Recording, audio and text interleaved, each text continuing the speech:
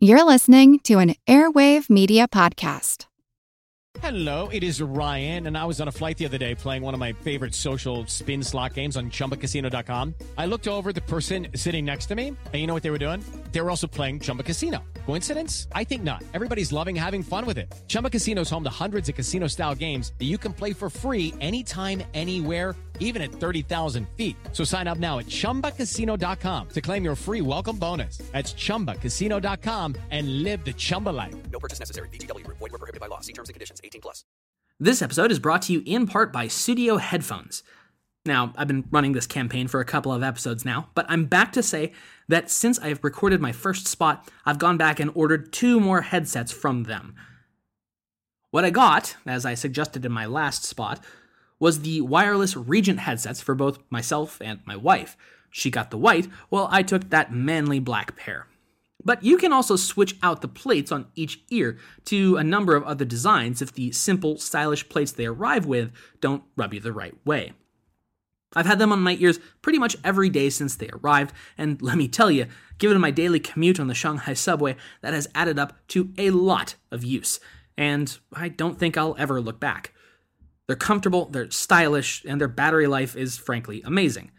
I've forgotten to plug them in for multiple days in a row, and then they're still ready to go each morning. And even when they do finally power down, merely plugging them into anything, a wall, a computer, or one of my portable power packs, means that I'm back online and listening to podcasts instantly. Currently, the headphone market can offer you basically one of 2 things, either style or tech. Fashionable headphones tend to lack the proper sound quality, and high-tech variations tend to be bulky and not very design-oriented. Studio wishes to bridge that gap. While emphasizing their modern Scandinavian design, they also provide a product that matches the quality of even the highest-rated headphones on the market for just a fraction of the cost.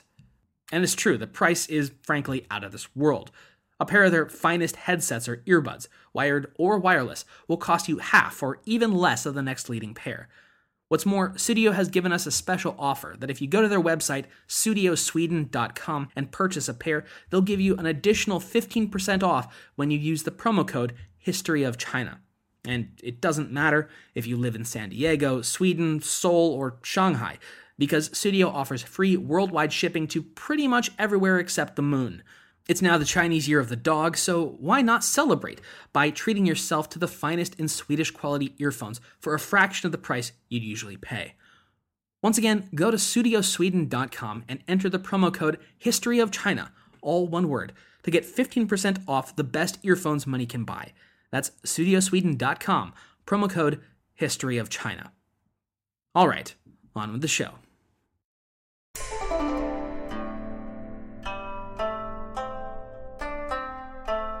Hello, and welcome to the History of China. Episode 137, A Song of Rice and Flour. Hello, and welcome back. Let me start off by wishing you all a happy and successful Year of the Dog, now that the Chinese New Year has come and gone. I spent a solid week and a half at my wife's hometown visiting my in-laws, so, as you might well imagine, I'm more than happy to be back in my own house and in my own bed. And of course, back delivering episode after episode directly to your ears. I should also say that since the 60-year calendar cycle of China stipulates both an animal from one of the 12 zodiacs, as well as one of the classical elements, 2018 is actually the year of the Earth Dog, or as I've come to call it, the year of the Dirty Dog. And yeah, that definitely does seem to be holding true thus far. Just wait for next year, the year of the Filthy Pig. No implications there. Nope, not at all. Anyways, we last left off with the death of Emperor Taizong of Song in the year 997, after a reign of 21 years, and the accession of his third son, Zhao Heng, who would take the throne that May the 8th as Emperor Zhenzong at the age of 29. But as we close in on the turn of the 11th century, we run the risk of marching right on by one of the real heroes of Chinese history, and that of East Asia as a whole for that matter. The little grain that could. Rice. One of my all-time favorite comedians, the late, great Mitch Hedberg, had this to say on the food stuff. Rice is great if you're really hungry and want to eat 2,000 of something. True indeed. But it's also great if you want to feed a few billion people cheaply and nutritiously. In fact, rice is the world's second most important food crop after wheat. In terms of its protein, fat, vitamin, and mineral content, unmilled, that is to say, brown rice, actually often outperforms its competing grains and cereals, though it does lose much of its said nutritional value when rendered into its much more popular milled white state through polishing, losing in the process, for instance, as much as 30% of its unmilled protein content. Thus it was and remains true that in regions too poor to adequately supplement their rice-based diet with additional protein and vitamin sources, such populations have often run the risk of a disease called beriberi, also known as thiamine deficiency, which can result in limb numbness and swelling, increased heart rate and shortness of breath, confusion, and in some cases, even death. Yet for all of its importance to Asia, Africa, and increasingly much of the rest of the world, rice itself remains remarkably underclassified compared to other species of plants and animals. The late British sinologist and historian, Joseph Needham, wrote in his 6th volume of Science and Civilization in China, Part 2, Agriculture, quote, "Rice must be the most diverse and adaptable crop known to man. Some varieties flourish on dry mountain slopes, while others can survive floods 5 to 6 meters deep, growing more than 10 centimeters a day as the waters rise. Some varieties take 7 months to ripen, others only 2. The range of variation in rice is so great that no internationally recognized system of classification has yet been developed, although repeated attempts have been made ever since the Rice Congress at Valencia in 1914 urged the formation of a real botanical classification of the varieties of cultivated rice." End quote.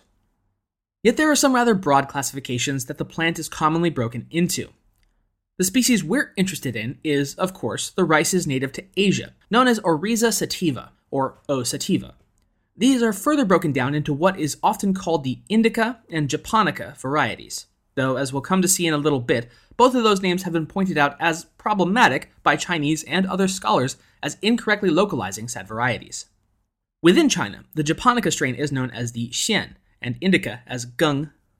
Regardless of their nomenclature, both varieties are further broken down into what is known as glutinous and non-glutinous varieties, though this is once again a misnomer since no variety of rice contains gluten whatsoever. So, sufferers of celiac disease, be at ease, you need not fear so-called glutinous rice. Glutinous varieties are sticky, which Needham posits is likely caused by dextrin and maltose, whereas non-glutinous rice tends to be the drier and thus more common variety. Glutinous rice has long been prized across East Asia as ceremonious, prestigious food used in the production of items like rice wines and beers, sticky cakes like Chinese niangao and Japanese mochi, whereas non-glutinous varieties are typically the more pedestrian fare for everyday meals. D.H. Grist lays out the differences between Japonica and Indica very well in his aptly named book, Rice. He writes, quote, "The Japonica form are typically of the more northerly and southerly areas of paddy cultivation and flourish under very long photoperiods, which is to say that they like growing seasons with very long days.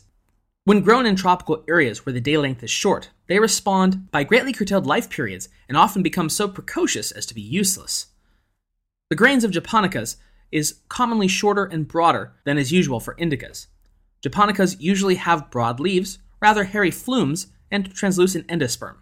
These differences are, however, by no means consistent, and if taken individually, would not serve to distinguish one from the other. Another difference of great importance is in the cooking character of the rices. Japonicas tend to soften rapidly after a certain time of cooking and to become mushy, if only slightly overdone. Indicas, in contrast, tend to resist some overcooking and to give a rice with each grain separating and not sticky." End quote. And that's really not even the half of the murky world of differences between rice varieties. It's remarkably confusing, and it's no wonder that even after thousands of years of intensive cultivation, there remains no overall consensus about those varieties. Indeed, famed Qing Dynasty doctor and official, or Tai, listed in his 1742 compendium, the Shou Shi Tong Gao, or Compendium of Works and Days, more than 3,000 names of known rice varieties, which modern experts reckon to account for more like 1,000 or so varieties by multiple names. In China, nearly all rice grown is of the wet variety, which is a familiar image to most of us when we think of Chinese rice farmer. That is, stacks upon stacks of tiered fields inundated with standing water for the majority of its growth cycle. The quality of the water of these rices is of pivotal importance, even more so than the soil quality, as noted in the Qimin Yao Shu, or the Essential Techniques for the Welfare of the People, written in the mid-6th century by the author Wu Ding of Eastern Wei. He says, quote, "Whether the land be good or poor, if the water is clear, then the rice will be good." End quote. Interestingly, though this flooding technique does have a positive effect on the eventual yield of the crop versus those grown in dry soils, the process of growing in flooded paddies has an additional beneficial effect of helping to suppress weed growth, which would otherwise compete with the rice for space and soil nutrients. Where most plant species would die in flooded conditions, rice actually not only survives, but flourishes. The system of tiered and flooded rice paddies was known, at least in southern China, by the early Zhou period of the 11th through 8th centuries BCE. When on hillsides, the rice paddies are watered by gravity-fed canals, streams, and or tanks, whereas farmers with paddies located in river valleys have a much easier time of things, with their fields being fed by ditches and canals operated by pumping equipment and blocks to let the water in or out as required. This is, as you might imagine, an incredibly laborious task, especially in hilly regions. So much so that actual labor shortage has occasionally been a factor in limiting the number of fields that could physically be maintained. That is to say, certain regions simply didn't have enough people at times to grow all of their fields at capacity. It's been estimated that in regions of Thailand, for instance, as much as 10% of the total annual labor performed by farmers is devoted solely to the upkeep, maintenance, and operation of the irrigation systems alone. Another interesting little aside about constructing and making fields ready for planting are the animals farmers often employed in that process. Now, it'll come as no surprise that great beasts of burden like the ox were frequently employed to dredge and till the soil. But there's a much less obvious animal partner at work too: fish. From the 10th century Lingbiao Luyi, or Recordings of the Strange in Lingbiao, quote, "In such districts as Xinzhou and Longzhou," which is in modern Guangdong, "the fields are all on hillsides. They choose flat pieces of virgin soil and work them to make diked fields. They observe rainfall carefully, and once water has accumulated in the hills, they first of all buy huan fish," which is in English called grass carp, a herbivorous fish, "which they distribute among the fields. After 2 or 3 years, the little fish have grown large and have quite eaten away the roots of the weeds, so that the field is ready to be planted. The farmers can sell the fish and plant their rice in weed-free fields. This popular method is really excellent." End quote. In terms of northern China, it's sometimes stated that the drier, colder climate has been the chief limiting factor in rice cultivation there. Needham, however, disagrees with this assessment, stating, quote, "Although a little on the dry side, the climate is not inherently unsuitable, and we know that for long periods the climate of northern China was distinctly warmer and more humid than it is today. Rice is the principal food crop in Korea and Japan, both of which are at a higher latitude than much of northern China. But their terrain is hilly and broken, crossed by many streams, and thus, like much of southern China, suitable for the construction of wet fields dependent on small-scale irrigation systems." End quote. Northern China, on the other hand, needed to have large-scale irrigation constructions to render the majority of its land suitable for rice cultivation, a process that was often bitterly opposed by local landlords who saw public irrigation works as a populist threat to the almost feudal organization of production on their estates. Alright, so that about taps out my inner botanist. Let's get down to the history of rice in Asia. If you think back, way back, all the way back to the very first 2 episodes of this very podcast, when we were talking about the mythical 3 sovereigns and 5 emperors who forged China out of the primordial world, you may remember the second of the sovereigns, that clear-skinned and ox-horned demigod, Shen Nong, the god of farming, who, surprise, surprise, taught the Huaxia people how to farm things like tea and rice as far back as 4,500 years ago. Though this is an obvious myth, the timeline is actually not that far off. Though in the first half of the 20th century, it was widely thought that rice cultivation actually began rather late in China compared to India and Southwest Asia, as of circa 2000 BCE. Archaeological discoveries in the Yellow and Yangtze River valleys in the 1950s, 60s, and 70s overturned this theory, with sites like Qingliangang near Shanghai showing strong evidence of rice cultivation as far back as 4000 BCE, and around the Taihu Lake in northern Zhejiang province, near Hangzhou, showing cultivation of both Japonica and Indica strains as of 3300 BC. Though some scholars, such as K.C. Chang and He Bingdi, long maintained that the earliest Chinese rice farmers were the millet growers of the Yangshuo culture in the Yellow River area, and that Chinese rice was domesticated by migrants from the north who introduced their superior culture to the southern regions during a period of rapid expansion under population pressure. Needham points out, though, that such a hypothesis ignores the fact that millet grows well at tropical latitudes, thus nullifying the proposed necessity of domesticating southern rices. Nevertheless, such dates far outstrip evidence of rice cultivation in either India, tracing back to the 3rd millennium BC, much less Japan, adopting the crop as a Chinese import as of the 4th century BC. This lends major credence to the Chinese complaint against the terms indica and japonica themselves, which were proposed, after all, by a group of Japanese workers in the 1920s.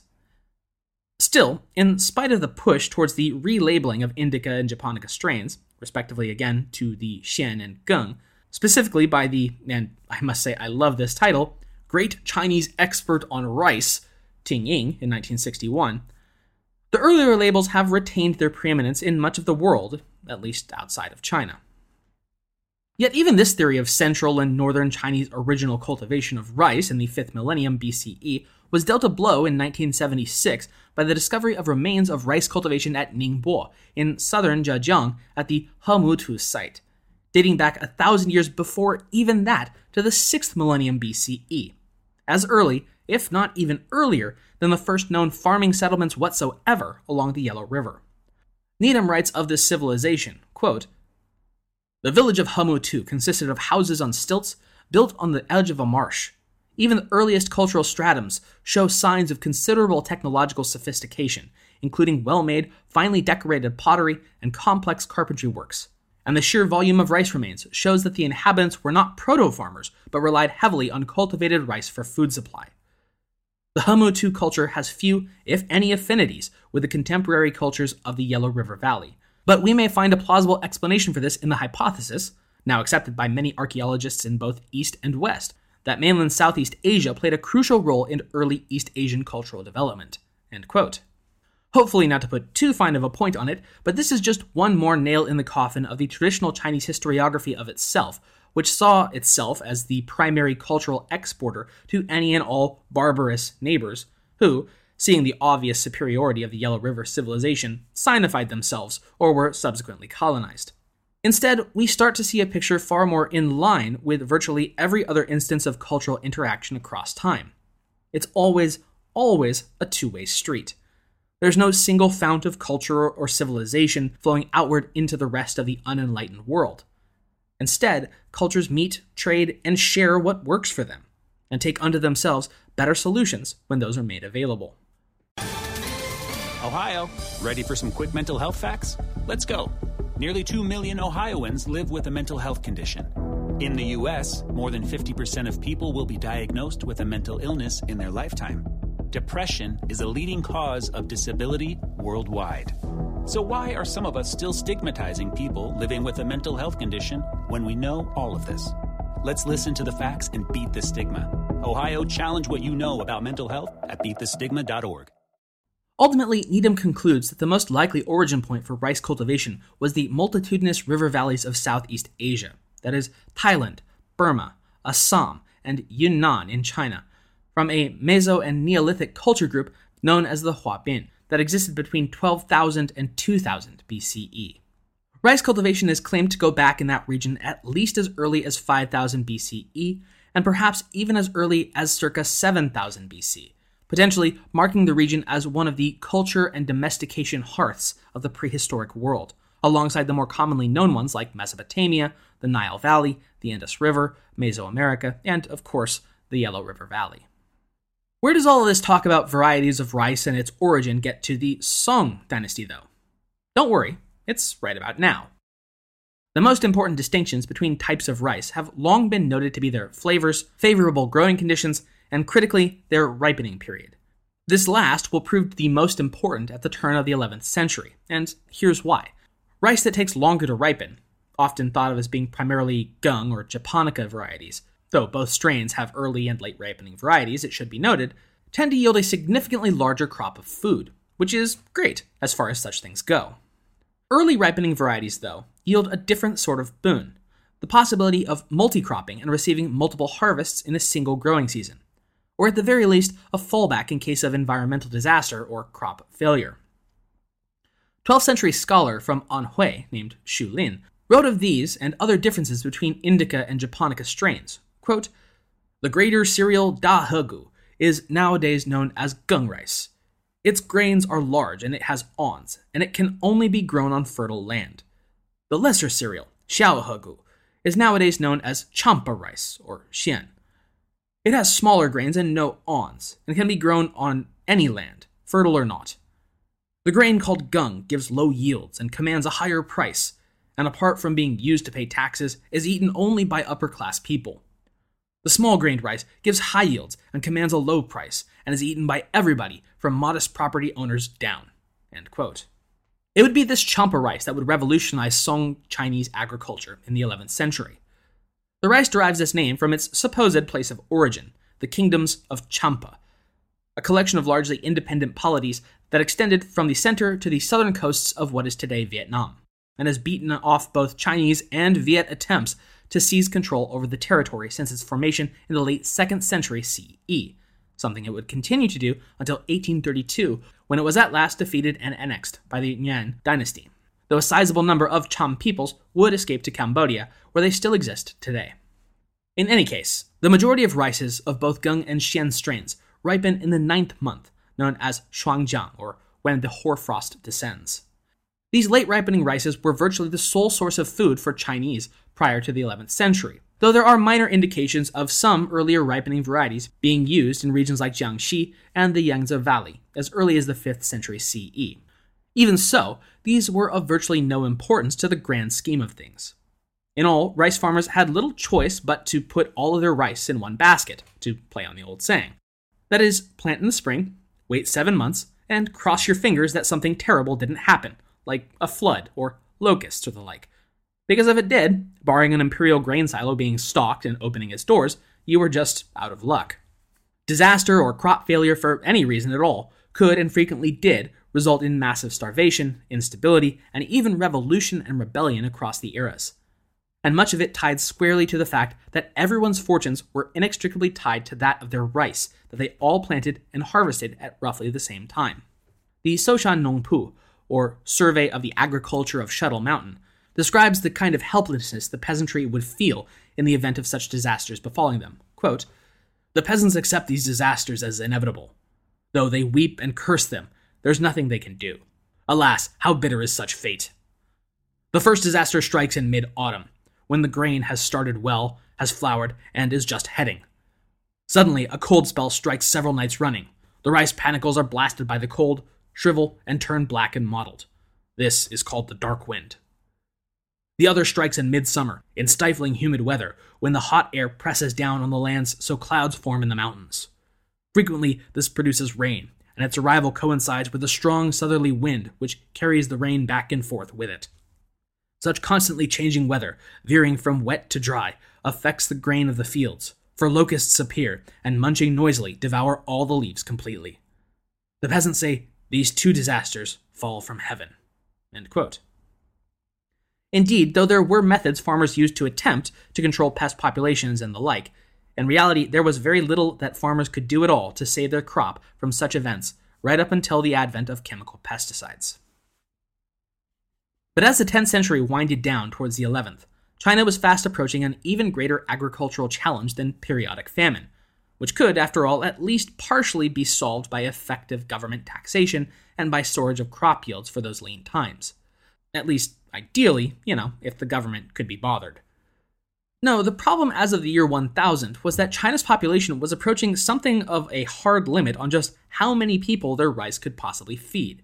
According to Kent G. Dung of the Department of Economic History at the London School of Economics, in his paper Fact or Fiction, Re-examination of Chinese Pre-Modern Population Statistics, China's population had positively ballooned in an incredibly short period of time following the establishment of the Song dynasty in 960. The 5 dynasties and 10 kingdoms period had, like virtually every period of disunion, devastated the Chinese population, especially given the destructive and far-reaching effects of the Khitan Liao's frequent raids. Census data, adjusted by Dung as of the year 659, dipped to as low as 13.3 million people. Compare that to a population in 845 of more than 28.5 million, or back in 742, just prior to the unrest that would lead to the Anlushan Rebellion, of almost 49 million. Yet, by 976, just 17 years later, China had gone from 13 to 17.8 million people, and by 996 to 26.4 million. And by 1006, this just prior to the formal introduction of champa rice, up to 42.8 million. So that's a population explosion nearly quadrupling the population back to the highs not seen since the height of the Tang Dynasty in just half a century. That'd be like the population of the United States going from its current population of about 323 million people to a population rivaling that of modern China at 1.3 billion people by the year 2068. You'd better believe that the US would have problems dealing with that sort of societal and food strain, and we have access to far greater farming and industrial capacity to absorb such a rapid shift than 10th century China did. It would take something of a quantum leap in agricultural technology to absorb such a change, and fortunately, Champa rice was there to provide in just the nick of time. Champa rice was special for two primary reasons. First, it was very drought resistant and required very modest amounts of water to reach its full capacity, compared to other rice varieties. The second, as I mentioned before, was that it ripened very quickly, in as little to 2 to 4 months, versus the typical 7 and 9 month growing cycle. This meant that it could be doubled and sometimes even triple cropped, which more than outweighed its relatively smaller individual yields. This isn't to say that suddenly Champa rice and its ilk just came out of nowhere in the 11th century. To the contrary, it's very likely that the rice had been used as some form of insurance in southern China since as early as the Han Dynasty of the 3rd to 3rd centuries BCE and CE, respectively. It could be grown where other rice would not, and needed very little care, meaning that even if it produced lower yields, it was a relatively bulletproof fallback in the event that your varieties of long-ripening rice failed to come through. Maybe you wouldn't turn a profit in a bad year, but at least you wouldn't starve to death. Indeed, knowledge, or at least word, of this hardy, fast rice must have been fairly common knowledge even in northern China by the time Zhao Heng acceded his father Taizong as Emperor Zhenzong in 997, since little more than a decade later, he'd be ordering it sent to the north for further experimentation and eventual widespread adoption north of the Yangtze. Zhenzong would order 30,000 bushels of Champa rice delivered from South China to the lower Yangtze and the Huai River Valley, from the province of Fujian in the year 1012.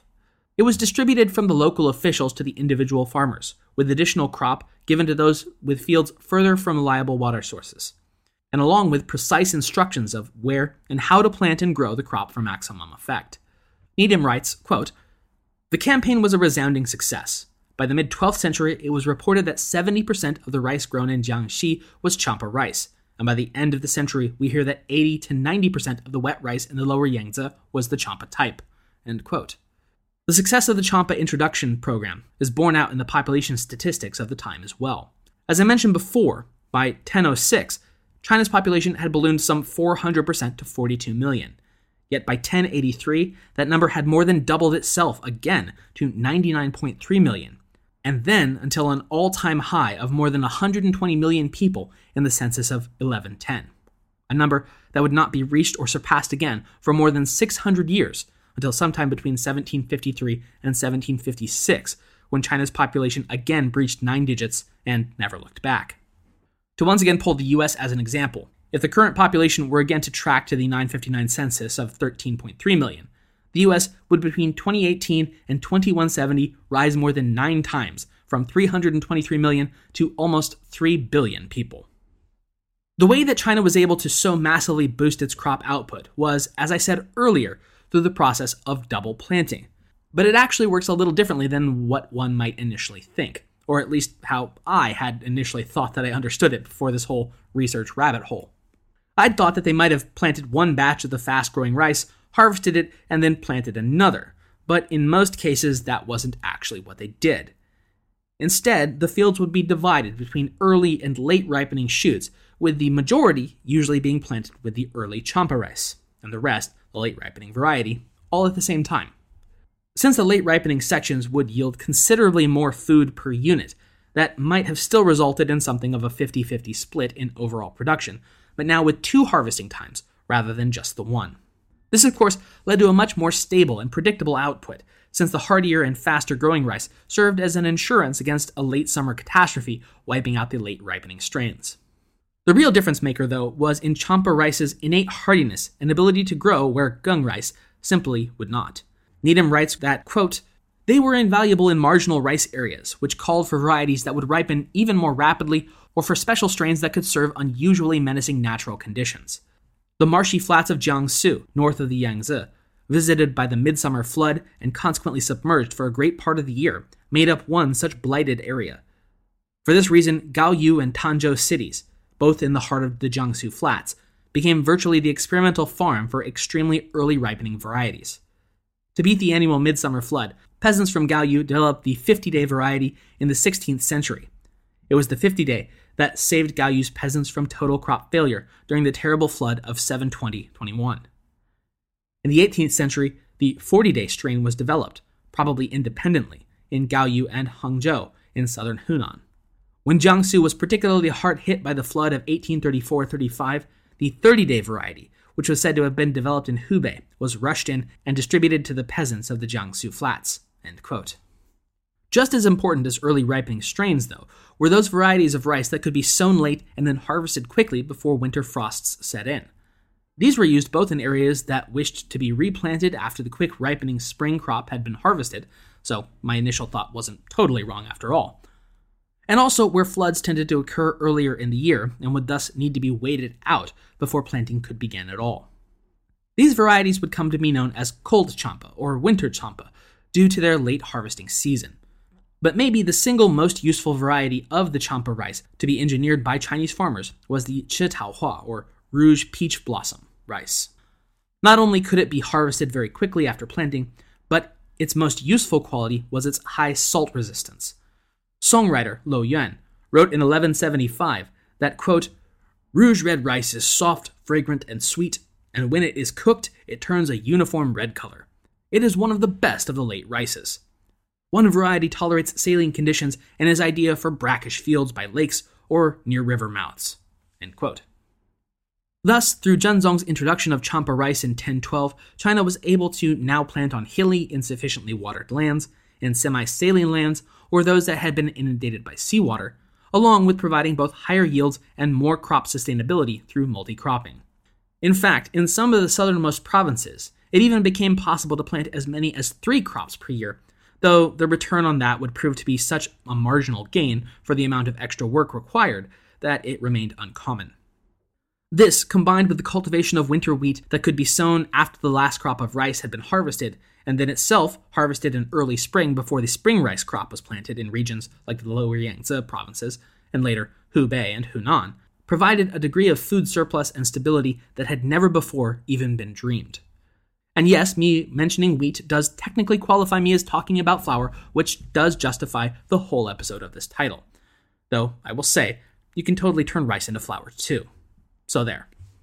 Thus, China has solved its burgeoning population crisis with the introduction of these new varieties of fast-growing crops, meaning that next time we can get back to the nitty-gritty details of the 11th century politics within the Song state. But, and this was brought up to me by a listener, since it is the turn of the century, it seems like as good a time as any to once again open up the lines to your questions about all things China. I've got a few in the bank already, but would love to have more, and devote a special episode to answering them for you. This will definitely not be for the next episode, as I don't expect everything to come flooding in all at once, and certainly couldn't get to answering them all, even if they did. Let's set the cutoff point for this round of questions for the 3rd week of March. That'll allow me enough time to hopefully get another narrative show out, and then get back to you with all your questions and my answers.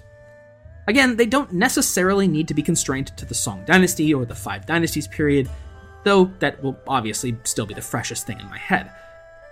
You can submit your queries to our Facebook page, which is at /thehistoryofchina, via Twitter at the handle @THOCpodcast, via our email, thocpodcast@gmail.com, or, as always, through our home on the web, thehistoryofchina.wordpress.com. Thanks for listening.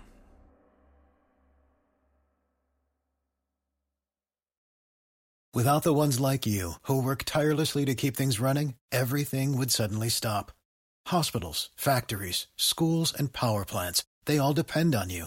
No matter the weather, emergency, or time of day, you're the ones who get it done. At Grainger, we're here for you with professional-grade industrial supplies. Count on real-time product availability and fast delivery. Call, click Grainger.com, or just stop by. Grainger, for the ones who get it done.